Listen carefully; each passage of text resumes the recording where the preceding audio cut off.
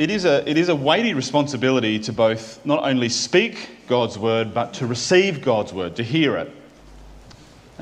When we hear the word of the Lord, when we hear what God is saying to us, we have a responsibility to receive it well, to believe what is being said from the Lord, and also to act on it. So we need to pray this morning, not only for me, I'd appreciate your prayers, but pray for those that are sitting near you, with you, in front of you. Pray for your own heart to receive what the Lord might be saying this morning. If you are able to stand, I would love it if you could stand as a church together and we seek the Lord over the next little period of time. Let's pray. Lord, you are God and we are your people. And so we come now to submit ourselves and our will and our hearts to your word, to your wisdom, to your life. Lord, you are Lord. And so will you teach us and shape us this morning, we pray, by your word and through the presence of your Spirit. Amen. All right, thank you. Take a seat. You can grab your Bibles and start turning to Matthew 20. We won't read that yet, but you can start finding Matthew chapter 20. I was reading through this book, Behold, by Justin Huffman, which I've been enjoying. I've enjoyed it in the past. Like Rolf, I'd read it some time back, and I've been enjoying reading it again, and I've been loving hearing the reflections of you guys as a church in your small groups, individuals who have been reading it and discussing it and sharing things that you've been impacted by. One of the things I was impacted by, a couple of sentences in this chapter, says this: there is much confusion today surrounding the death of Jesus. Many people view him as a martyr of social reform, or as a well-intentioned but ill-fated humanitarian, or even as a great religious leader and teacher. But Jesus did not come merely to reform temporary kingdoms, but to set up an everlasting kingdom. And no one was clearer on this mission than Jesus himself. That's what we're going to be talking a bit about this morning. How clear was Jesus on what he was about? So you found Matthew chapter 20. Look for verse 17. We're just going to read a couple of key verses. We're going to primarily give all of our attention to just these few verses this morning. Matthew 20, reading from verse 17 to verse 19. I'm going to read it from the English Standard Version. It says this: And as Jesus was going up to Jerusalem, he took the 12 disciples aside, and on the way he said to them, See, or the word that he used is behold, or we heard this morning, lo and behold, all right? We use that. Behold, we are going up to Jerusalem, and the Son of Man will be delivered over to the chief priests and scribes, and they will condemn him to death and deliver him over to the Gentiles to be mocked and flogged and crucified, and he will be raised on the third day. Did you get the context? Jesus is travelling to Jerusalem. This is the last journey he's going to make to Jerusalem during at least that reign on earth. He's coming again, but on this trip, he's going to Jerusalem. He takes the 12 disciples aside. There's more than likely a larger group of people with him. There often was other disciples. people who traveled with Jesus, friends, followers, supporters. But as this group traveled up to Jerusalem, and when we say up to Jerusalem, that's geographically, most of the country of Israel is lower. Jerusalem is built up on a mountain. And so the journey was uphill. They were ascending up to Jerusalem, that center of worship, that center of the symbol of God's presence with his people, of God present with his creation. And Jesus was traveling up to Jerusalem with his disciples and his friends. And he takes the 12 closest that he had chosen. And he says to them a very clear statement. And it starts with, behold, right? I want you to see something. I don't want you to miss this. I'm going to say it clearly. I'm going to say it emphatically. I'm going to tell you plainly. This is what's about to happen. So, what were they meant to behold? What were they meant to see? What are the things that they needed to take away from this? What do we need to take away from this? All right. I'm going to break down that simple statement, that plain statement, into the things that we are meant to behold. What was it that they were meant to see? What is it that we must see this morning? So let's take them one by one. The first one is this. Behold, we are going up to Jerusalem. All right? Now, I wonder if the disciples all stood there and sort of shrugged their shoulder and they went, yeah, we know. We're on the road to Jerusalem right now, right? But Jesus doesn't want them to miss this. We are going, we're going up to Jerusalem. Right? Jerusalem was that place, the center of Jewish worship. Jerusalem was the place where the temple stood. It was where the presence of God was symbolically established. If you wanted to worship in Israel at all, if you were a good Jewish believing person in Israel at that time, you could worship at home. You could do things in your synagogue at home. But there was always this great love that we might go up to Jerusalem. And at least once a year, there would be a family pilgrimage to go up to Jerusalem, to be in the courts of our God. And there are so many beautiful psalms that remind us of the central place. This is the place, Jerusalem was the place where it should have been. We're going to worship. We're going to experience God's presence. We're going to hear from him. That's where this should have gone, right? Now, usually this journey up to Jerusalem was accompanied by singing a series of songs, and we have them recorded in our Bible. The songs of ascent, or the Psalms of ascent. All right, there are 15 of them, I think. And each stage of the journey, it was very common for a Jewish family or pilgrims going up to worship, especially for Passover. It was very common for them to sing these songs as they went. I was reflecting on this as I was preparing for this message and thinking about what it is that Jesus was beholding. What was it that he wanted his disciples to behold? And these Psalms of Ascent are meant to help build a level of anticipation of what we're going to experience when we reach Jerusalem. I wonder if Jesus, as he was walking with his disciples and friends on that journey, might not have been humming these words to himself. Or as a group, reminding each other and saying, hey, let's sing this beautiful psalm together as we journey. And so I went back and I started reflecting on some of the Psalms of Ascent. What were the songs that more than likely they might have been singing together?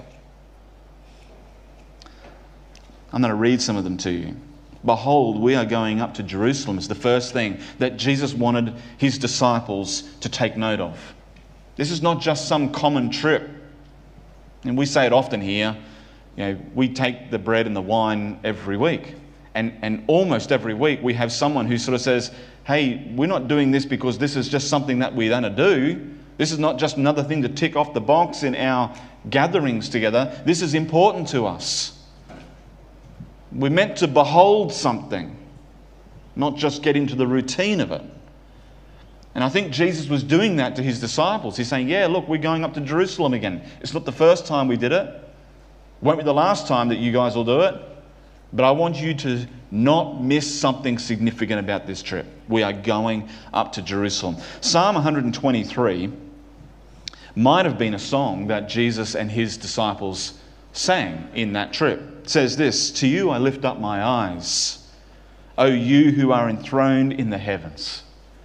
Behold, as the eyes of the servants look to the hand of their master, and as the eyes of a maidservant to the hand of her mistress, so our eyes look to the Lord our God, till he has mercy on us. Have mercy upon us, O Lord. Have mercy upon us, for we have had more than enough of contempt. Our soul has had more than enough of the scorn of those who are at ease, of the contempt of the proud. Lift up our eyes." I think that's what Jesus is asking of his disciples. Lift up your eyes. Look where we're going. And what he's going to say next might surprise them. It does. It should surprise us. It should give us a sense of horror. Normally the trip to Jerusalem was about a trip to anticipate this great moment of being in the presence of God and worship. It was fitting for the Lamb of God to go to Jerusalem. And it was fitting for the Lamb of God to go to the temple. It's where all Passover lambs were sacrificed for the sins of the people. So it was right for Jesus to say, behold, we're going to Jerusalem. We're going to Jerusalem. It has to be done. All right, the second thing he wants them to behold. He says, the Son of Man will be delivered over to the chief priests and scribes. So behold, we're going to Jerusalem. Behold, the Son of Man will be delivered over to the chief priests and scribes. Maybe he was singing Psalm 123, but maybe he was singing Psalm 120 as he went with his disciples. Maybe Jesus was humming these words, well known to him, well known to all the disciples. A song of ascent. And Psalm 120 says, "In my distress I called to the Lord, and he answered me. Deliver me, O Lord, from lying lips, from a deceitful tongue. What shall be given to you, and what more shall be done to you, you deceitful tongue? A warrior's sharp arrows with glowing coals of the broom tree. Woe to me that I sojourn in Mesech, that I dwell amongst the tents of Kedar. Too long I've had my dwellings amongst those who hate peace. I am for peace, but when I speak, they are for war."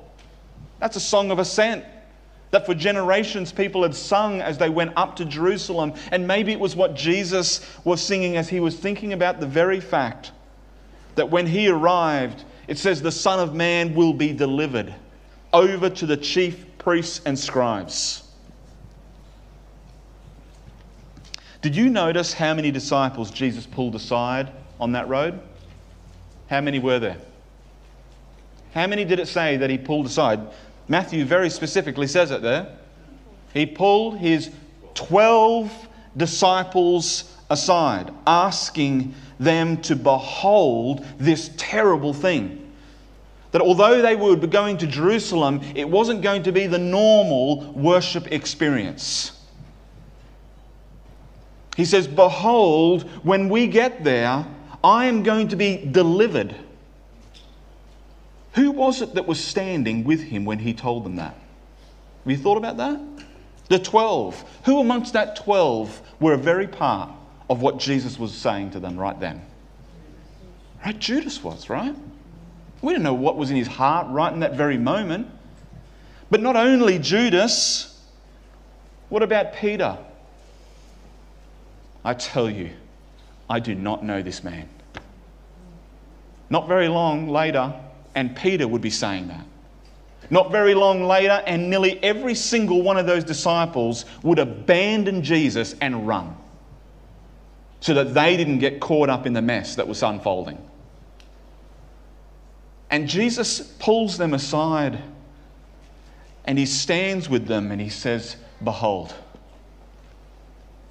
I'm going to be delivered over." And delivered over to who? To the chief priests, the scribes, the very ones who were schooled from generation upon generation to know the scriptures, to know the word of God, and to see the signs of the coming Messiah. That was their job. The very heart of the chief priests and the scribes were to be experts in what God had said about who He is and how He was going to rescue His people. And Jesus said, "Behold, we're going up to Jerusalem. And when we get there, I'm going to be delivered. I'm going to be handed over. I'm going to be abandoned and pushed out. And who am I going to get abandoned over to? Who am I going to get delivered into? Whose hands? The very people that should have recognized that I am the Messiah.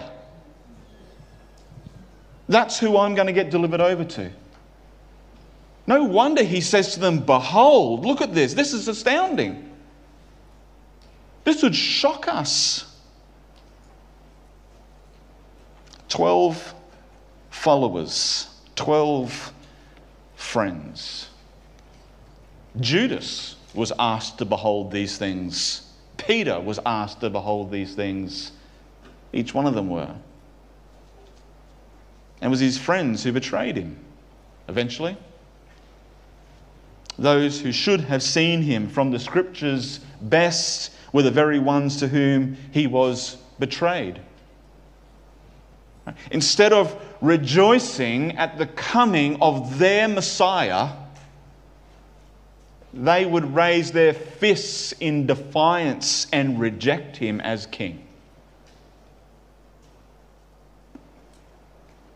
So behold, we're going to Jerusalem. Behold, I'm going to be delivered. And behold, the next one. And they will condemn him to death.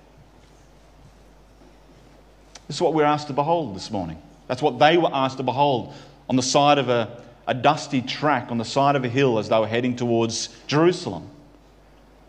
They will condemn him to death.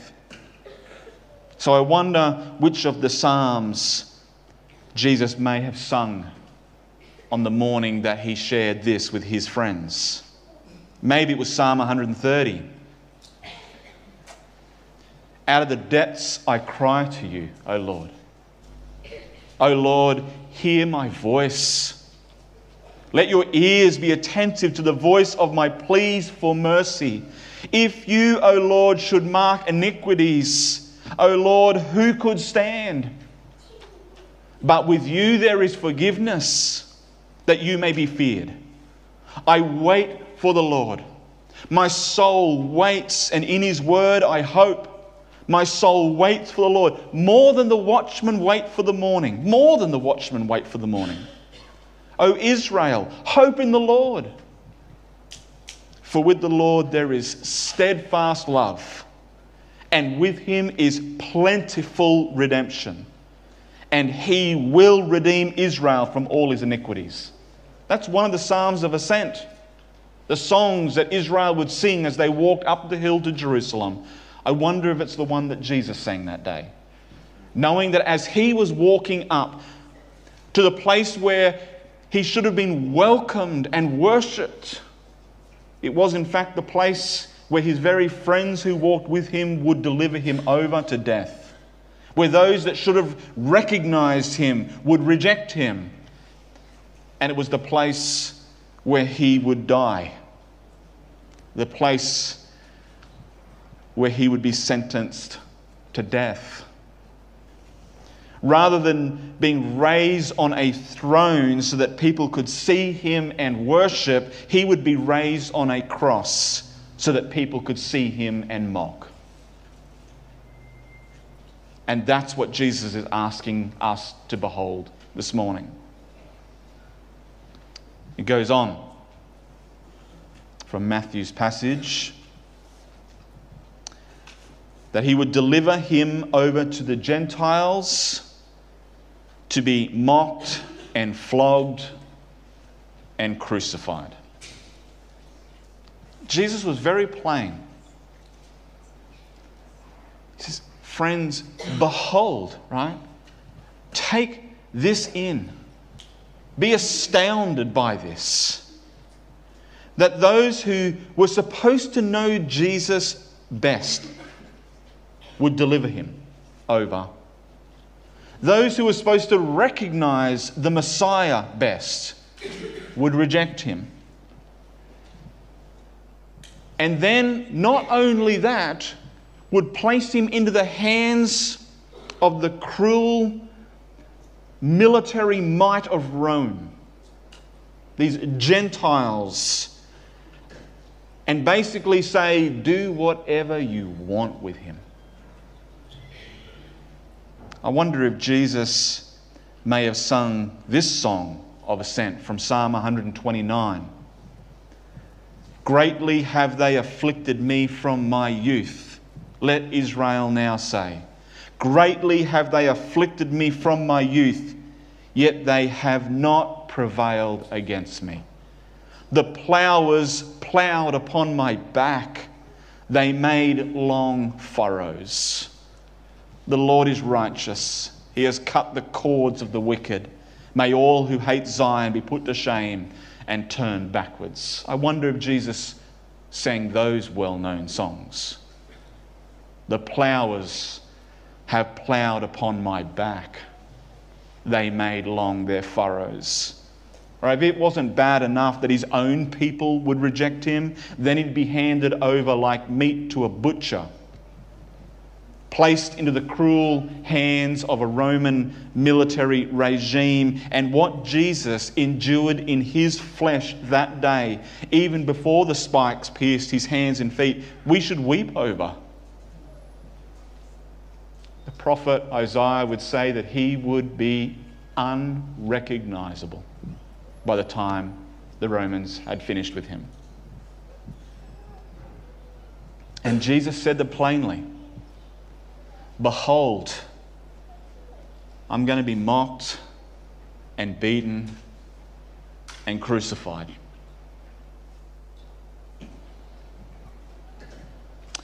That's not all he asks us to behold.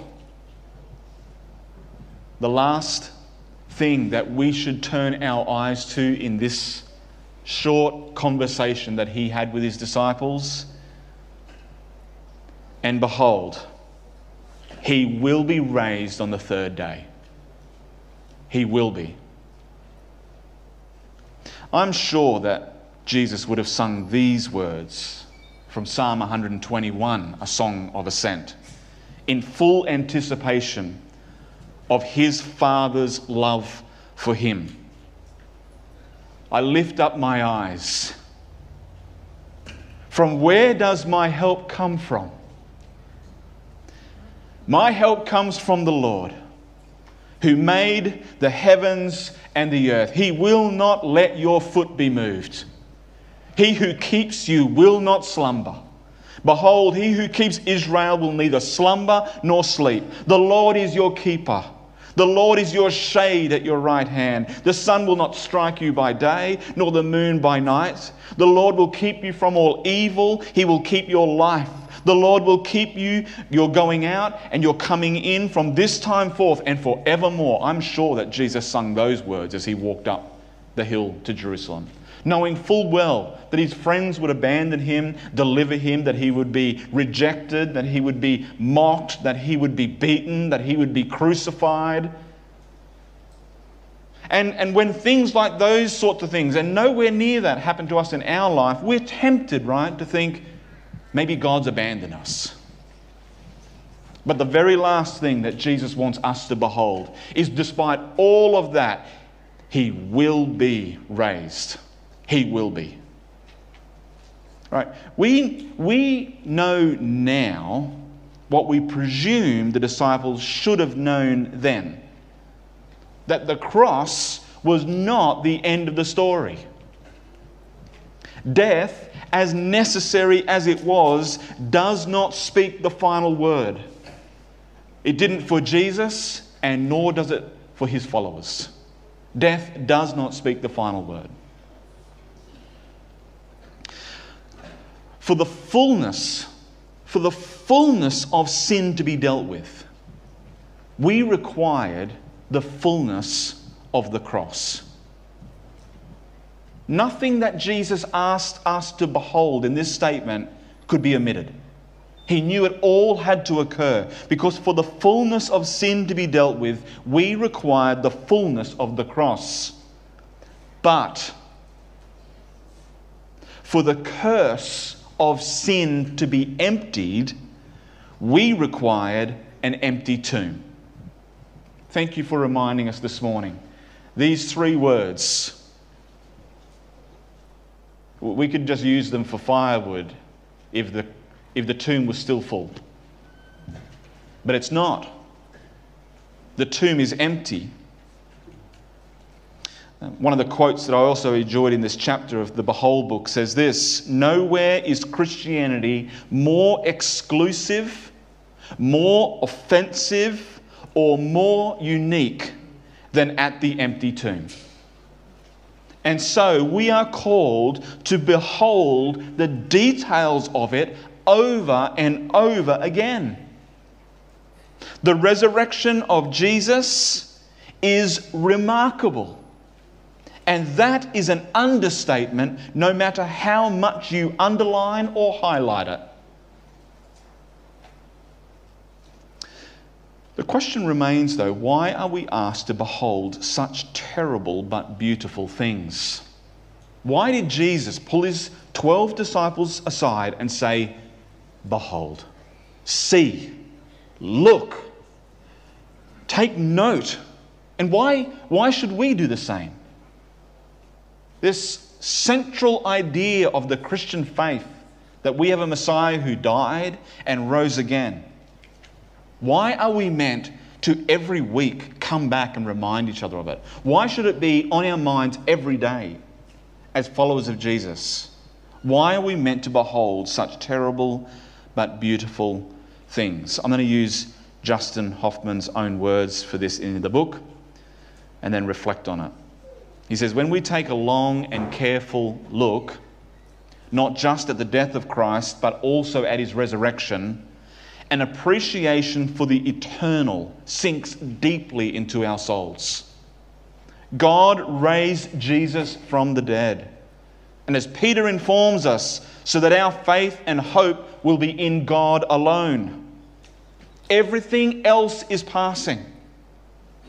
Everything else is temporary. Everything else is combustible. But life in Jesus will never be taken away. Or as we behold, I think, what Jesus asks us to in this statement, we can't but help yell, "Amen," right? When Paul explains to us in Romans 8, what then shall we say to these things? If God is for us, who can be against us? He who did not spare His own Son, but gave Him up for us, how will He not also with Him graciously give us all things? Who shall bring any charge against God's elect? It is God who justifies. Who is to condemn? Christ Jesus is the one who died. More than that, who was raised, who is at the right hand of God, who indeed is interceding for us. We can say amen to that, can't we? Right? This morning, this is your call to behold the crucified and risen Jesus. It's as though we were on that road that day and Jesus drew you aside and said, behold, we're going up to Jerusalem. It's the place where there should be worship and celebration of the coming of the Messiah, but it won't be. It's the place where not only others will deliver and reject, but where you will. Where you will be one of the ones who run. Where you are one of the ones who says, I don't know this man. Where you will be one of the ones who says, it was him. And maybe even to kiss him on the cheek. That could have been all of us. Could have been any of us. And in 1,000 different ways in just the last 7 days, it's been me. But for the grace of God and the love of Christ who is extended towards me, one who had been rejected, despised by many, counted as lost, but whose stripes were meant for my healing, whose rejection by me God did not count against me, but poured out his wrath against his own Son so that I might live. So this is a call for you and I this morning to behold the crucified but risen Jesus. I want to ask you, do you know him? Have you stopped to behold him? To focus your attention on him? To not pass him off as just a casual glance? Have you really looked to Jesus? If you answer yes to that this morning, then keep your eyes fixed on him, the author and perfecter of your faith. Everything in this life and the life to come depends on him. It depends on what he's done. But maybe this morning you've not looked to him. We're not going to go through this, but I do want to point it out to you. Have a look back in Matthew chapter 20. Those few verses that we read together, verse 17 down to verse 19. Right? Jesus draws his disciples aside. Hey guys, I don't want you to miss this, he says. Behold, look. Right? Look at what's about to happen. We're going up to Jerusalem. The Son of Man will be delivered over to the chief priests and scribes, and they will condemn him to death and deliver him to the Gentiles to be mocked and flogged and crucified, and he'll be raised on the third day. The disciples were meant to stop and behold that. Read verse 20. Then the mother of the sons of Zebedee, that's two of the disciples that had just been in that little group, asking to behold everything. Their mum came. Kneeling before Jesus, she asked him for something. He said to her, "What do you want?" She said to him, "Say that these two sons of mine are to sit, one on your right hand and one on your left in your kingdom." Who's going to be the most important people in your kingdom, Jesus? Did they really see what Jesus was asking them to see? Do we? Do we this morning? Are we going to really see what Jesus is asking us to see? Or are we going to think about us? Are we going to think about what's comfortable for me, what my options are, what's my place, how important will I be? Have you not looked at him the way that Jesus is asking you to behold? Then my request, my invitation is this: do it now. Now. Right? Not later. I'm not even saying do it at lunchtime. I'm not even saying do it at afternoon tea when you've had a chance to reflect. I'm imploring you now. Now is the time to behold him. To see the crucified and risen Jesus right where you are. Don't wait another moment. There are people here, yes, but I'm inviting you right now. If you have knees that can bend, I'm going to ask you, bend them right now. On your knees before Jesus and say, I want to see you. I want to know you. Call out to him. He isn't far from you. Isaiah 53. He was despised and rejected by men. A man of sorrows and acquainted with grief. And as one from whom men hid their faces, he was despised, and we esteemed him not. Surely he has borne our griefs and carried our sorrows, yet we esteemed him stricken and smitten by God and afflicted. But he was pierced for our transgressions. He was crushed for our iniquities, and upon him was the chastisement that brought us peace. And with his wounds we're healed. Or as Paul says in the New Testament in Romans chapter 10 verse 9, if you confess with your mouth Jesus is Lord and believe in your heart that God raised him from the dead, you will be saved. One believes with the heart, resulting in righteousness, and one confesses with the mouth, resulting in salvation. For the scripture says, everyone who believes on him will not be put to shame, since there is no distinction between Jew and Greek, because the same Lord of all richly blesses all who call on him. For everyone who calls on the name of the Lord will be saved. So I'm going to ask you this morning, have you beheld Jesus? Have you seen him? Is he beautiful to you? Then if he is, then worship him. Worship him. Keep looking to him. Keep turning your gaze to him. Keep realizing all the different ways that the distractions of this world will put shiny things in your path. And keep turning your eyes. Lord, I want to see you, and that's it. But if you haven't seen him this morning, if you've never beheld the crucified and risen Jesus, then call out to him now. Believe in your heart, confess with your mouth, you will be saved. He will not put you to shame. He will not leave you hanging out there, sort of just going, I wonder if. No. God delights to rescue and redeem those who behold him for who he truly is. Let's pray.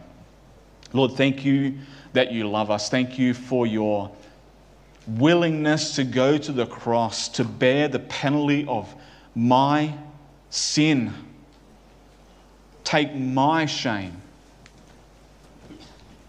and absorb all the penalty and the consequence of that within yourself. We cannot even imagine what you went through in those hours. But we do know that you did it for us.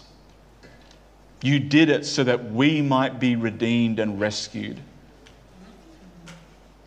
Lord, give us eyes to behold your glory, to see you for who you truly are, for what you have done, that you both died for our sin, but you were raised victorious over sin, rescuing us, giving us life and hope and peace in your name alone. Thank you, Jesus. Amen. Today, please, if you need to bow your knee and behold Jesus, I'm going to sit here at the front. If you would like someone to talk to you further about it, as Ruben's already encouraged you, come and talk to anyone here that you might know, myself included, or someone that you know from this church, and let them share with you how you might behold Jesus in all his glory.